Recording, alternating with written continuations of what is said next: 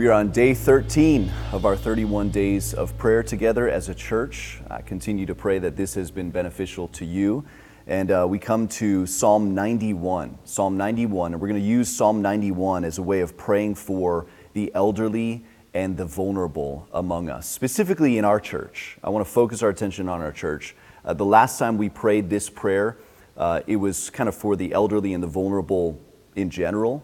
But I want to focus in on our church here. We're going to use Psalm 91 as a guide. So I'm actually going to read the whole psalm to draw our attention to what God says here. Psalm 91. He who dwells in the shelter of the Most High will abide in the shadow of the Almighty. I will say to the Lord, my refuge and my fortress, my God in whom I trust. For he will deliver you from the snare of the fowler and from the deadly pestilence. He will cover you with his pinions, and under his wings you will find refuge. His faithfulness is a shield and a buckler.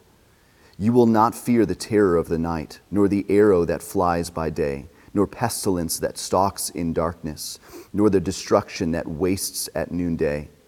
1,000 may fall at your side, 10,000 at your right hand, but it will not come near you. You will only look with your eyes and see the recompense of the wicked. Because you have made the Lord your dwelling place, the Most High, who is my refuge, no evil shall be allowed to befall you. No plague shall come near your tent. For he will command his angels concerning you to guard you in all your ways. On their hands they will bear you up, lest you strike your foot against a stone. You will tread on the lion and the adder, the young lion and the serpent you will trample underfoot. Because he holds fast to me in love, I will deliver him. I will protect him because he knows my name.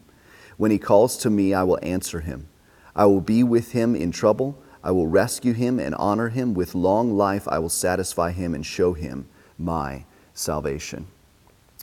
This is a wonderful psalm, isn't it? I've already heard of many of you who have been dwelling upon Psalm 91 over the past few weeks, and appropriately so. It is a very relevant psalm to what we're going through and what we need during these times. Once again, we are reminded what we most need is God Himself. That's our need always. We need God. We don't need merely what God can give us. We need God Himself. We need God Himself to be for us what He promises to be for us. There's a few verses in here that are especially applicable to what we're going through. I just want to draw your attention to a few. Look at verse 3. It says, for he will deliver you from the snare of the fowler and from the deadly pestilence. And then down in verse 9, it says, because you have made the Lord your dwelling place, the Most High, who is my refuge, no evil shall be allowed to befall you, no plague come near your tent. Now, once again, we need to be careful not to misread passages like this, as if God's people will never experience any kind of sickness or disease. It says, pestilence will not come near you, plague will not come near you. We must be careful not to misread these. Or we might think, God's people will never experience sickness and disease so long as we have enough faith in God. If the measure of our faith is great, then we won't ever get sick. That's actually not true, and it's dangerously unbiblical. That's actually the kind of interpretation that the devil uses with Jesus when he's tempting Jesus in the wilderness. Interestingly, Satan quotes from Psalm 91 to put God to the test in that situation in the wilderness. In Matthew chapter 4, verse 6, he quotes Psalm 91, verses 11 to 12, which say, for he will command his angels concerning you to guard you in all your ways, and on their hands they will bear you up, lest you strike your foot against a stone. Do you remember the context there in Matthew chapter 4?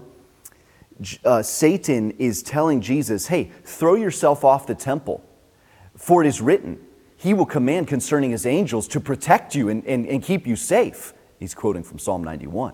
What's he doing? You remember how Jesus responds? Jesus says, Satan, don't put God to the test like that. Satan is woefully misusing Psalm 91 for his own selfish advantage. He's putting God to the test, saying, hey, Jesus, it says in Psalm 91, if you throw yourself off the temple, He's going to send His angels and protect you. And that's not what it says. It doesn't say that if we do silly and foolish things, that God will still protect us. Like if we stop washing our hands, like if we stop practicing social distancing, like if we don't try to follow the necessary requirements that help prevent the spread of this disease. Hey, who cares? God will protect us. It says it in Psalm 91. We're not going to get a disease, right? We're not going to get this virus, right? So let's just be foolish. That's not the point. We should not count on that. We would be putting God to the test like Satan did. And so we need to be very careful to read these passages, these verses accurately. The point is this: we can and we should find great comfort in the fact that God is indeed our refuge. I said at the beginning, this psalm tells us what we most need. Put it differently, it tells us who we most need. We need God. And we need Him to be for us what He promises to be for us, namely our refuge. He will take care of us. Maybe not always in the ways we think He should, but He will. And we can plead to Him, we can run to Him to be our safety, to be our protection, especially in times like this. And so I want us to pray towards that end, that God will indeed command His angels concerning us to guard us from plague and pestilence, and that He would be our refuge in this way during this time. But I want to close. I want to show you how this psalm closes. I'm not sure if you caught this.